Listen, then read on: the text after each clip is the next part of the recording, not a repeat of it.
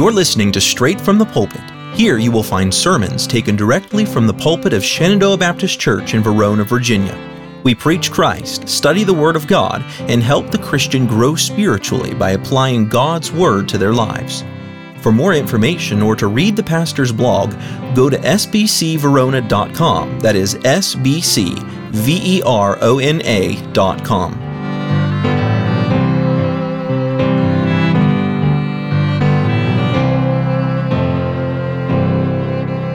All right, you can take your Bibles and go over to Isaiah chapter number 51 this evening. Isaiah chapter 51. Moving into a new chapter after it took us a few weeks there to get through chapter number 50, but chapter number 51 continues to talk about Jesus Christ, the Messiah, talks about a temporary or a short-term fulfillment of the prophecy, and also there's a long-term fulfillment of prophecy here as we read through chapter 51.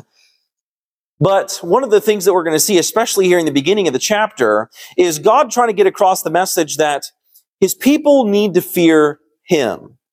We'll especially see that in verses, I think, 7 and 8 maybe, where He's telling them, no, fear me, don't fear man. Be more concerned with me. And then He's going to talk about Abraham, how God did something great through Abraham and Sarah, just one person. But yet God did something so great through that one person, because that one person was righteous and yielded to God.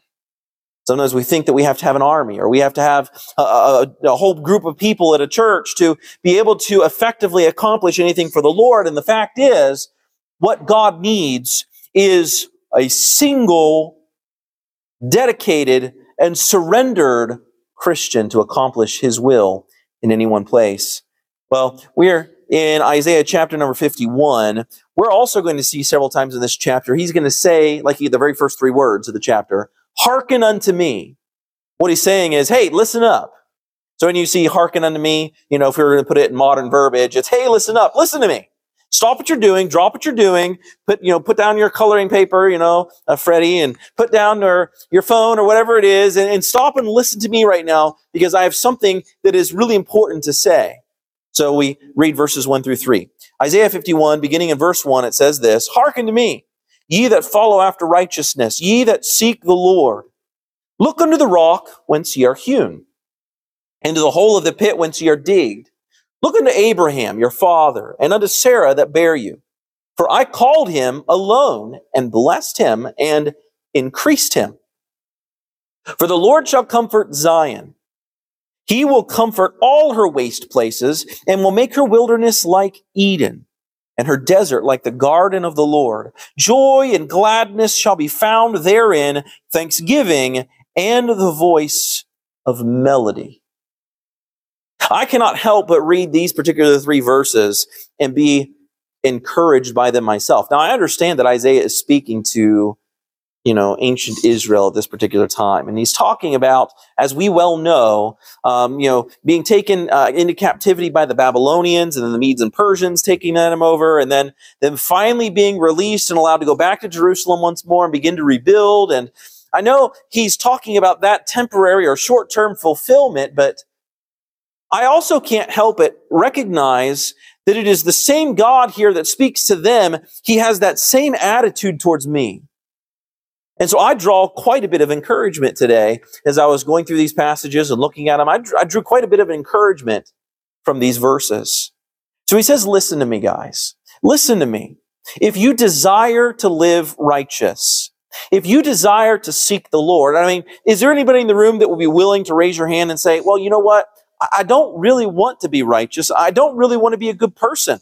I don't really want to be in the Lord's will. Anybody willing to raise their hand and say that? If you did, I'd think you probably weren't paying any attention, right? Or you're a teenager. Sometimes they raise their hand at the wrong time on purpose. But none of us will be willing to say that. No, I don't want to live righteously. So in essence, then, he's talking to you. Hey, listen up. Do you want to live righteously? Well, yeah, everybody kind of does. Everybody has this internal desire to do what's right, because doing what's right is pleasing. Doing what's right, they have this internal desire to want to do what's right. Now, they also have the flesh. And far too often, they just choose the flesh because they've always chosen the flesh. Because the flesh is so much stronger than their spirit, many times because they're not even saved. They don't have the Holy Spirit, and so their flesh is always going to be stronger than their spirit to do what is right. You see, as Christians, do you have the desire to do what's right? I think, yeah. I mean, even a backslidden Christian in their heart, they don't want to have the reputation of being a backslidden Christian. They don't want to have the reputation of a rebel. In their heart, now they may not say that or behave that way on the outside, but in their heart, they want to do what's right. They want the pathway back to righteousness. They want the pathway back. You know, sometimes somebody will backslide and get far away from the Lord. And in their heart and in their mind, they want to get things right before God. They want to start doing things right again.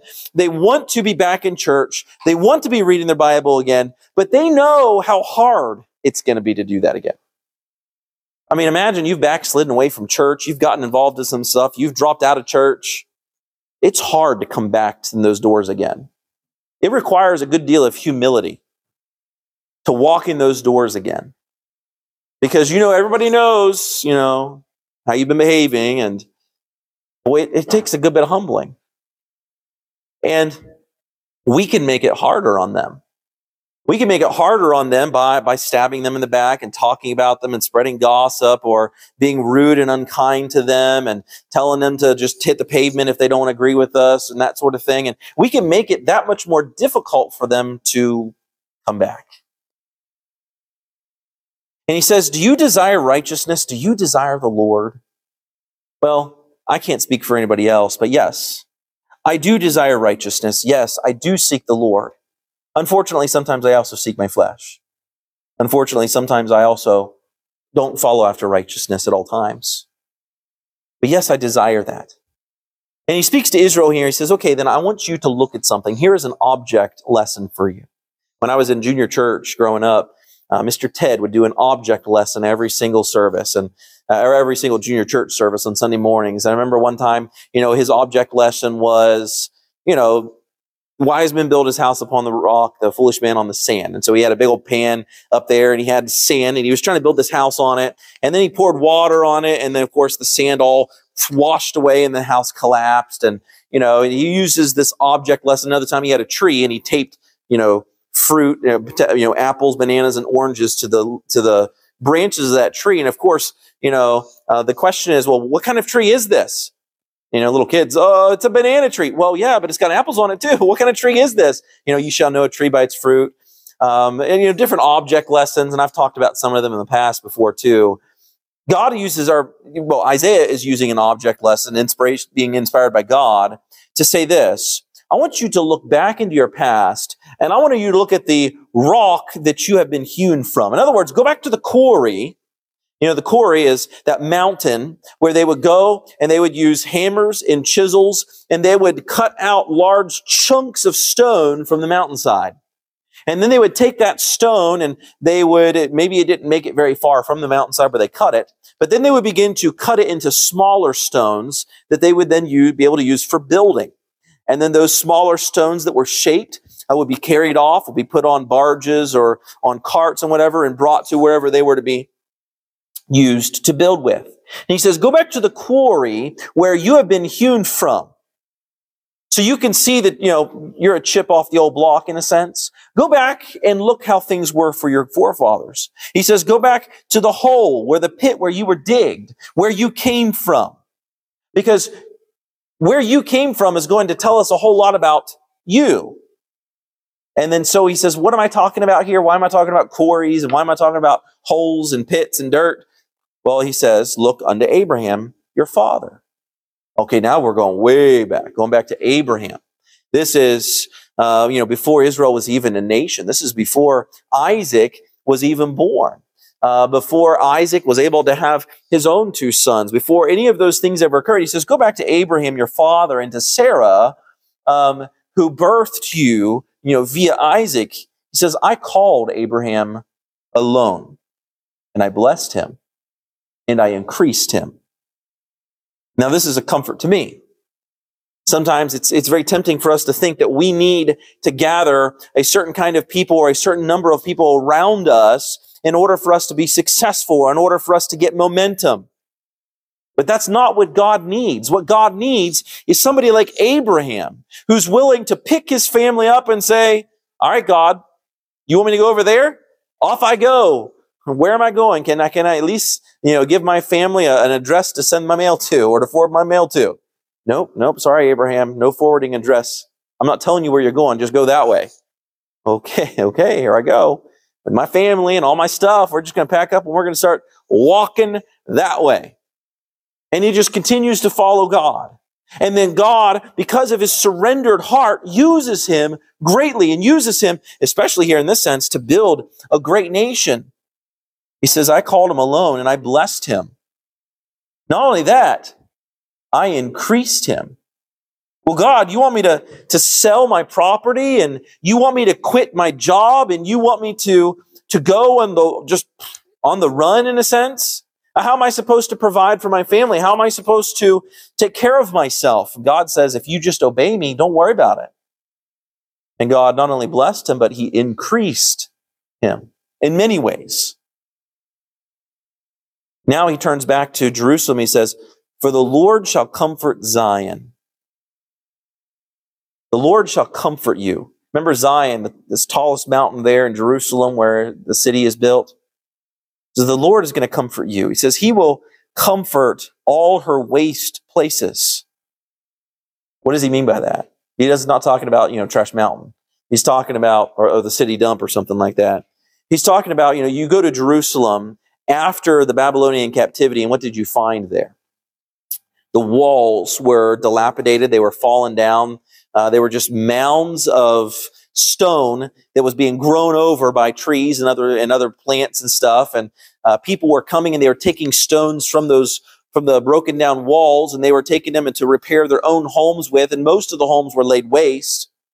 There was the temple itself had been laid waste. There wasn't anything beautiful or glorious in Jerusalem anymore, and very few people even lived there anymore. He says he's going to comfort Zion. He's going to comfort all of her waste places. It says he will make her wilderness like Eden, and her desert like the garden of the Lord. Joy and gladness shall be found therein, thanksgiving and the voice of melody. And I like where it says he will make her wilderness like Eden and her desert like the garden of the Lord.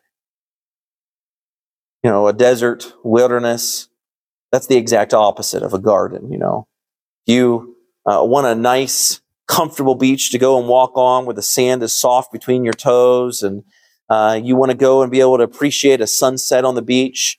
You don't want to go to a beach that is not been taken care of by man.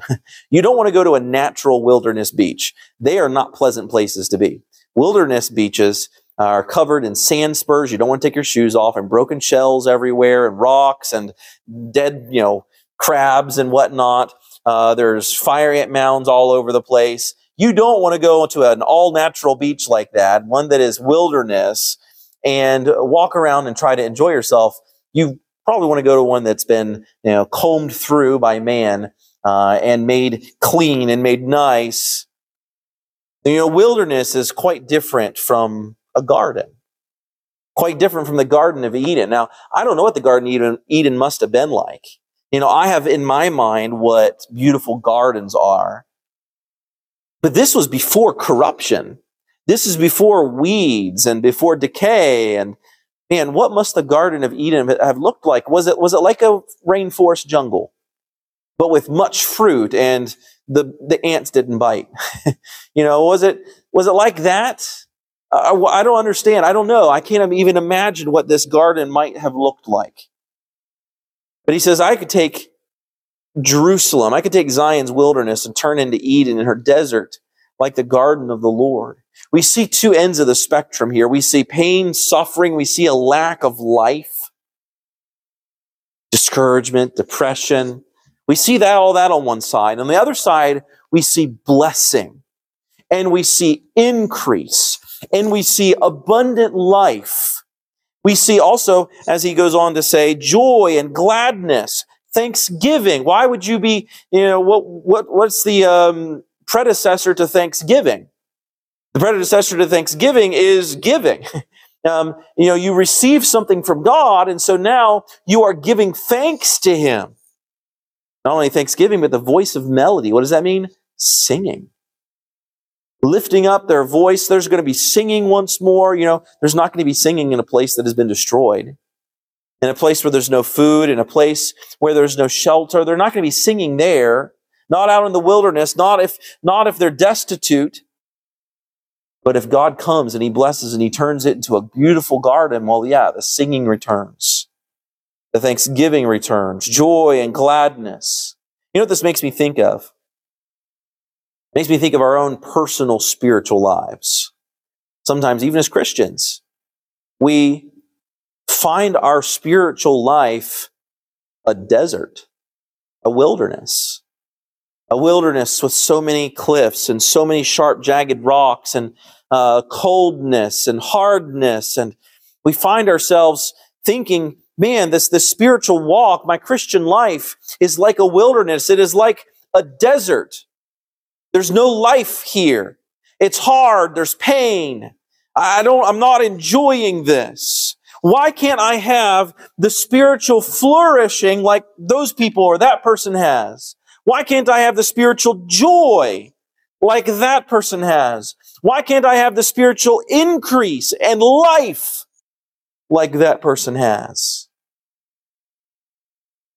Why do I have to be in a spiritual desert or a wilderness? And I'm not talking about when difficult times come throughout your life, as they are going to do. But we're talking about times in your life spiritually where you are in the desert or in the wilderness because of your own doing. You have relegated yourself far away from the Lord.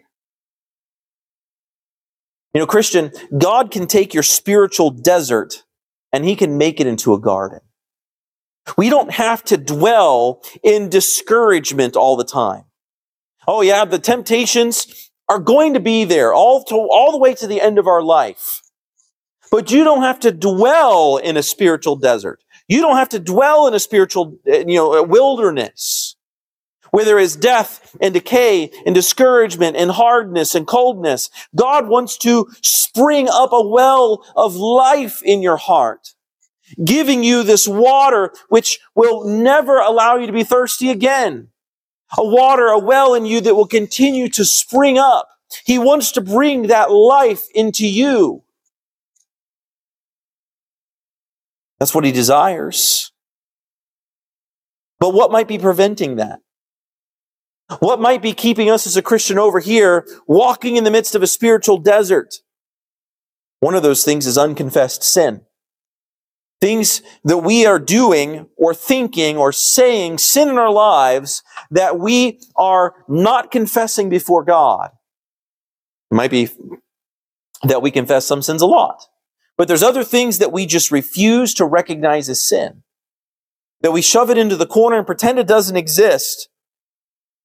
God does not have the luxury of pushing sin off into a corner and pretending that it does not exist. He is painfully aware of all of the sin in my life. Unconfessed sin could be keeping me over in a spiritual desert where there is no blessing, where there is no increase, where there is no life, no growth. What else? A cold relationship with God.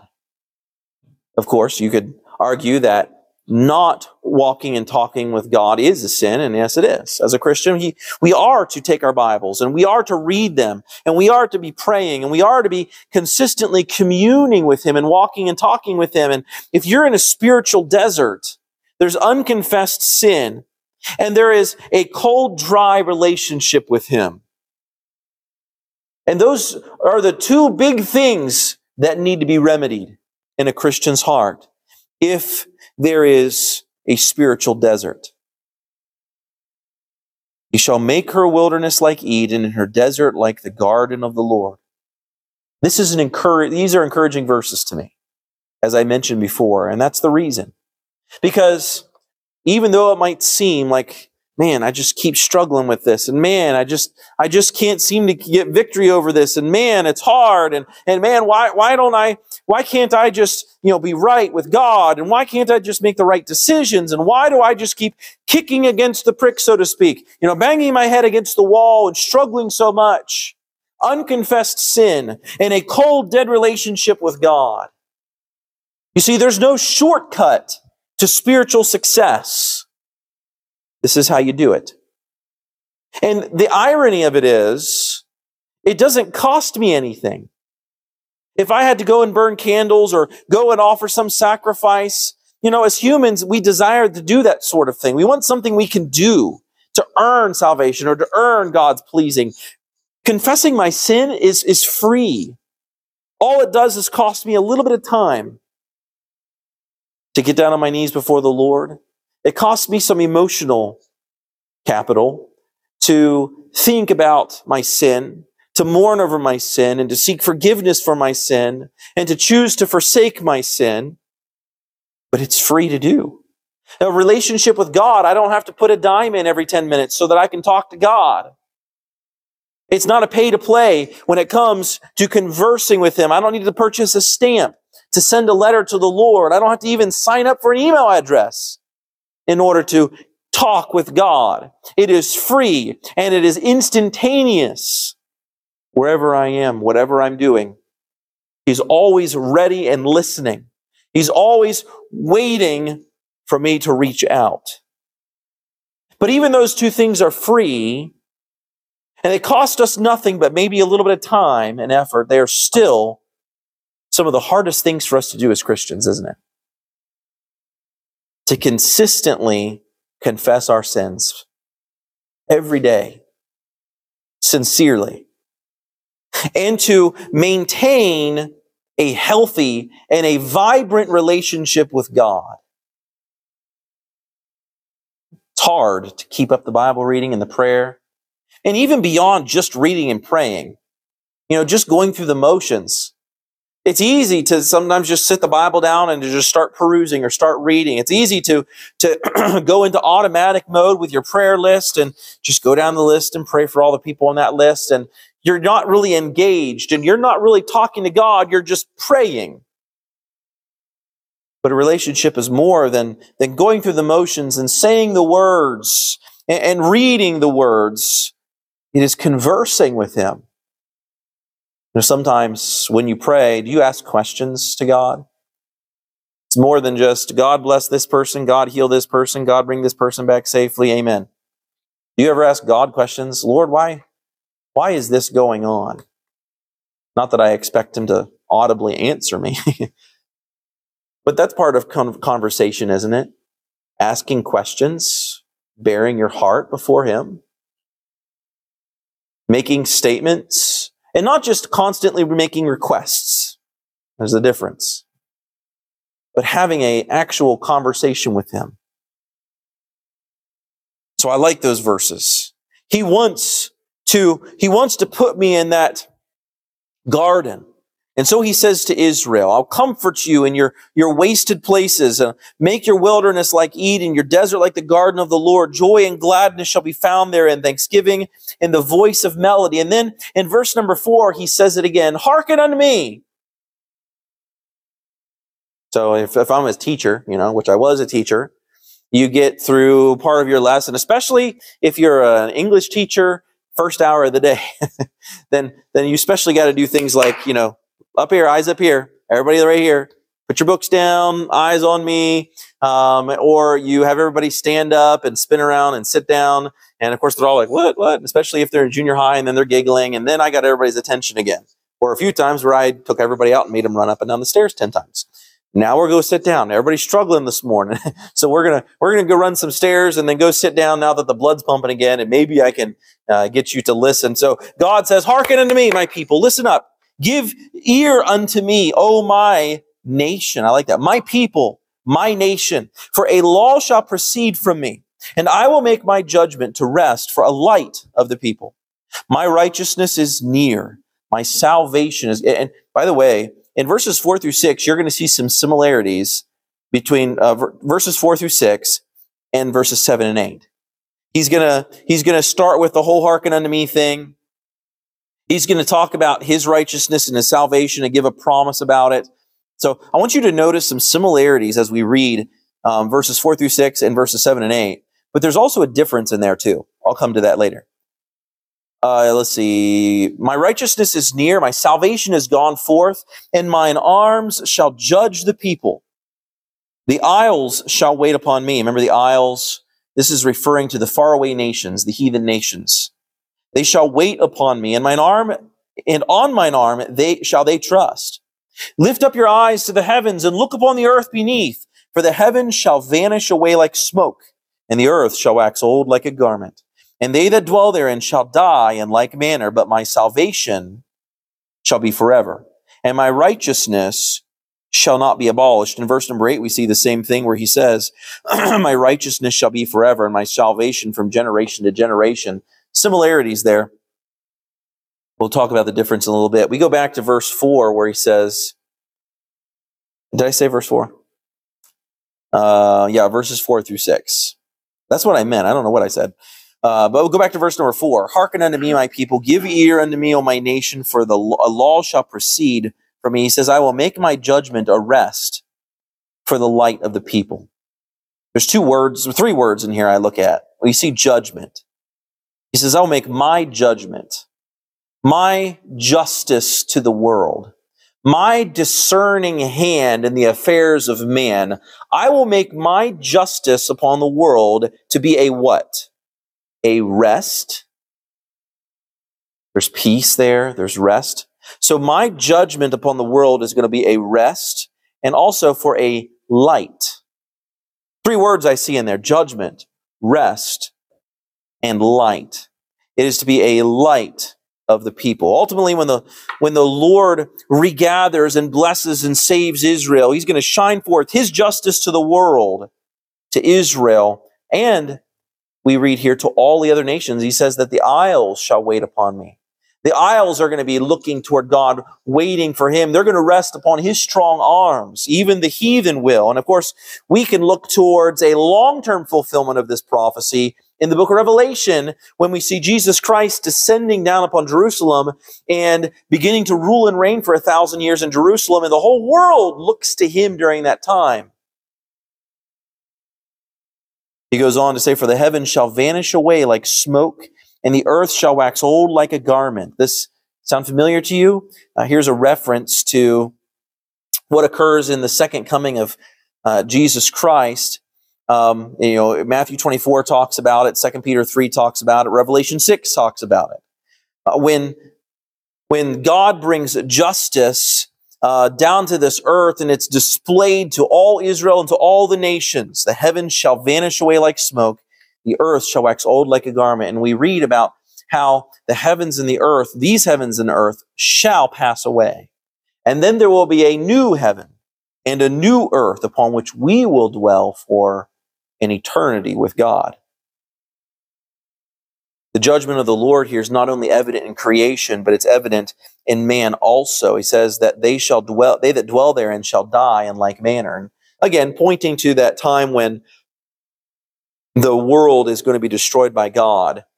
And the unbelievers, those who rebelled against him, they will also be destroyed during that time. And here is that justice or judgment that God's talking about that's going to be a rest to Israel. Israel, the Jews, have been struggling against the world for their entire existence. Even to this very day, struggling, fighting for their very existence on that tiny little strip of land that they have, that everybody else seems to want and tell them what to do with it.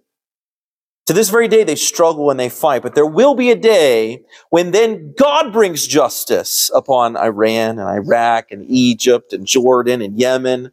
When God brings justice on Russia and China and the Koreas and Vietnams and all of the other nations, when God brings down judgment upon them, and then his people can finally say, oh, we're done. We don't have to fight the whole world anymore. We can finally rest. He brings rest, but also makes a light out of them. When he comes and he stands there upon Jerusalem and he becomes that light. He says, but my salvation shall be forever and ever, and my righteousness shall not be abolished. And here, this verse, and in verse number 8 as well, these are also encouraging verses. And notice who he's speaking to here, just as a side note, and I know I mention this sort of thing a lot, but he's speaking to Israel, and he says, Israel, my salvation for you shall be forever. My righteousness shall not be abolished. In other words, Israel, there is not going to be a time where you are cast aside, never to be my children again. But also we have a more long-term fulfillment about this as well. Those tied to the earth, not heaven, they're going to be cast away. The earth will vanish away. But you know what's not going to vanish away? The righteousness and salvation of God. Those things remain. God's righteousness, God's salvation are more permanent even than these heavens and earth. Stop and think about that. You know what's going to burn up when God destroys this earth?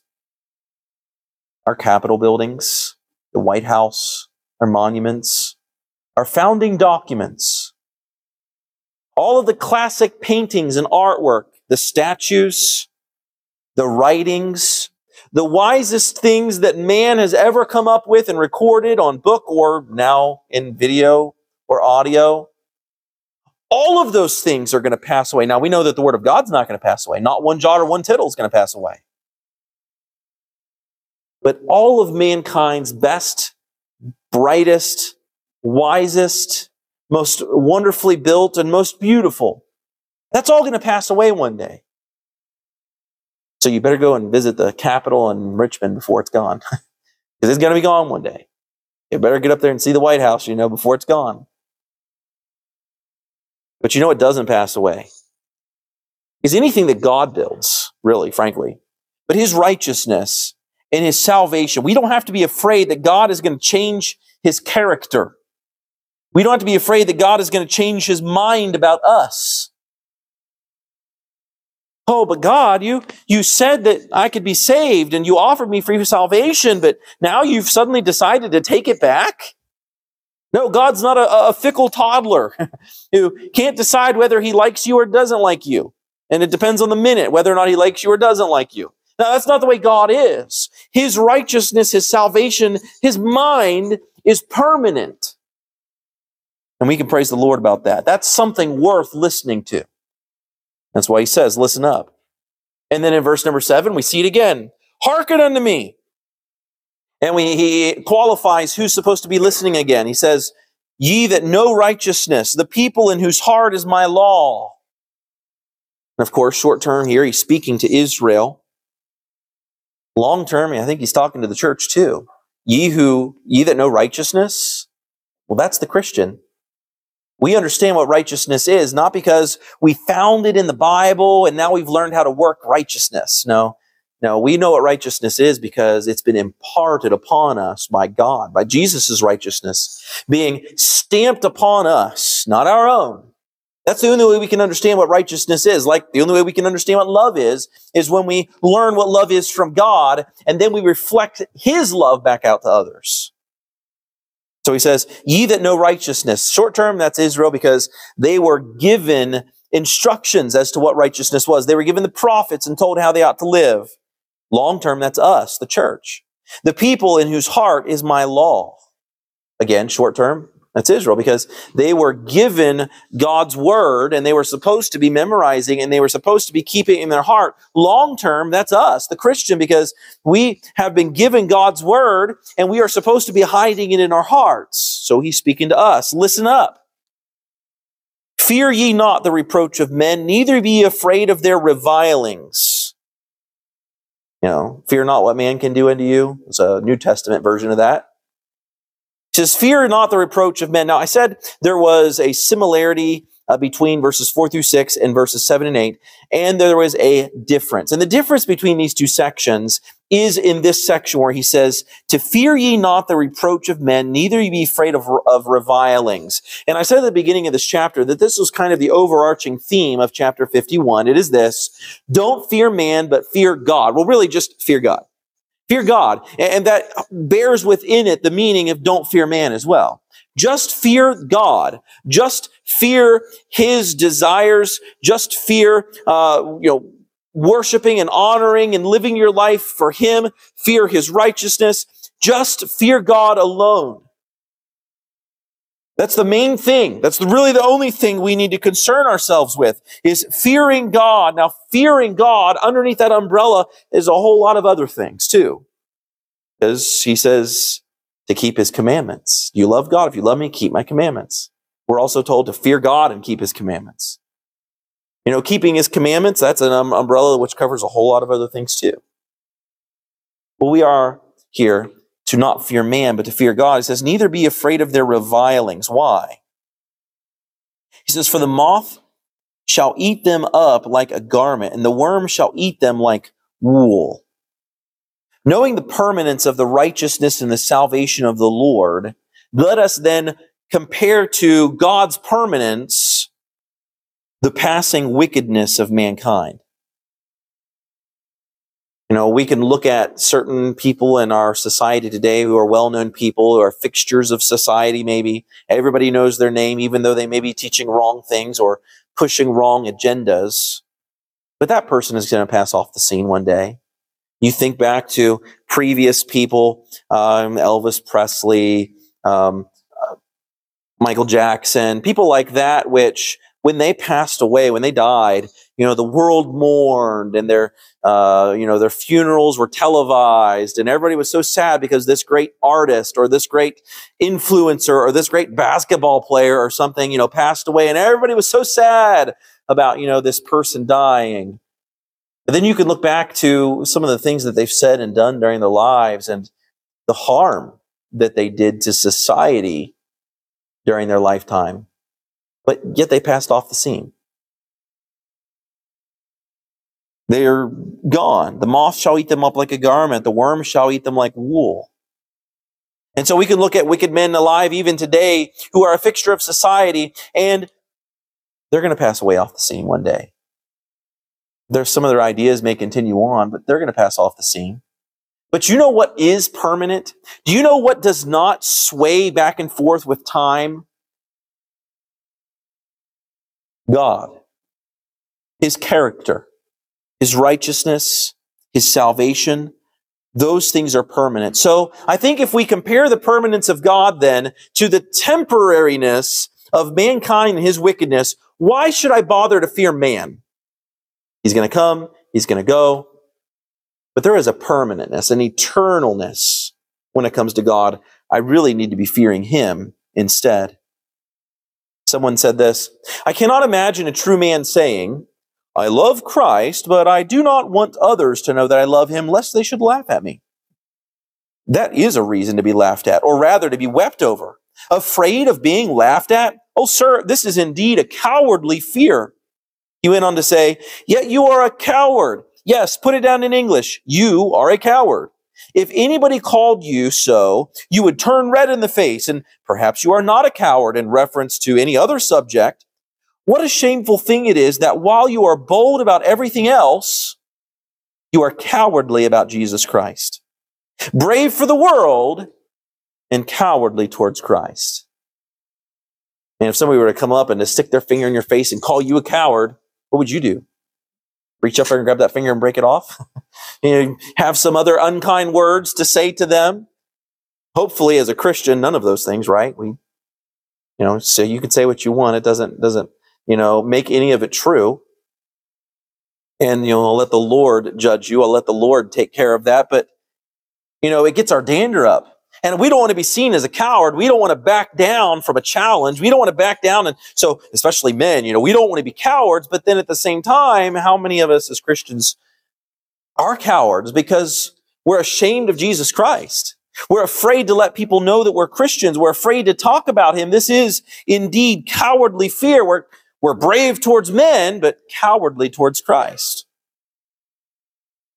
But He repeats Himself when He says, but my righteousness shall be forever, and my salvation from generation to generation. Understanding this, that the righteousness and salvation of the Lord are permanent.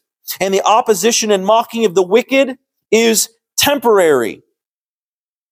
So again, we compare his permanence to the temporariness of the world. There's no reason for us to listen to the world. They're going to come and they're going to go. Their fashion trends are going to come and they're going to go. Whether or not they make fun of how we dress or how we talk or the songs that we sing or the things that we won't get ourselves involved in, fine. Let them mock and let them laugh. Because there is a more permanent and eternal person that I am very interested in trying to please. Not the world, but God. Because the world ever changes, but God never does. And so here in verses 1 through 8, I find a lot of encouraging verses, and I hope you did too. Are you living in a spiritual desert? Does it just feel like you're sitting on a whole lot of cactuses, spiritually speaking? Confess sin and build a vibrant relationship, vibrant walking and talking relationship, a real relationship with God. And this is how you can kindle that fire in your heart to do what's right. When you build that relationship and you just pour it out to Him. Pour it out to Him. Lord, I hate this parts and I hate what I'm doing, but Lord, I so long and desire for this. And you just tell the Lord what you so long and desire and the righteousness that you desire and the God's will that you desire. And you just pour your heart out before the Lord and build this vibrant relationship. No holds barred, nothing held back from Him. Not that we could hold anything back from Him anyways, but yet we still do. Confess sin. Confess all of our sins and build a vibrant relationship with God to help us to get out of the spiritual desert and wilderness where everything seems like it's against us and everything bites and everything sticks to a spiritual garden. It's a beautiful place where there's life and there's growth, where God can then bless like Abraham and increase like Abraham. You have been listening to Straight from the Pulpit podcast from the pulpit of Shenandoah Baptist Church in Verona, Virginia. Be sure to follow this podcast and share this sermon with a friend. And if you're listening on Spotify, please leave us a 5-star review. See you next time.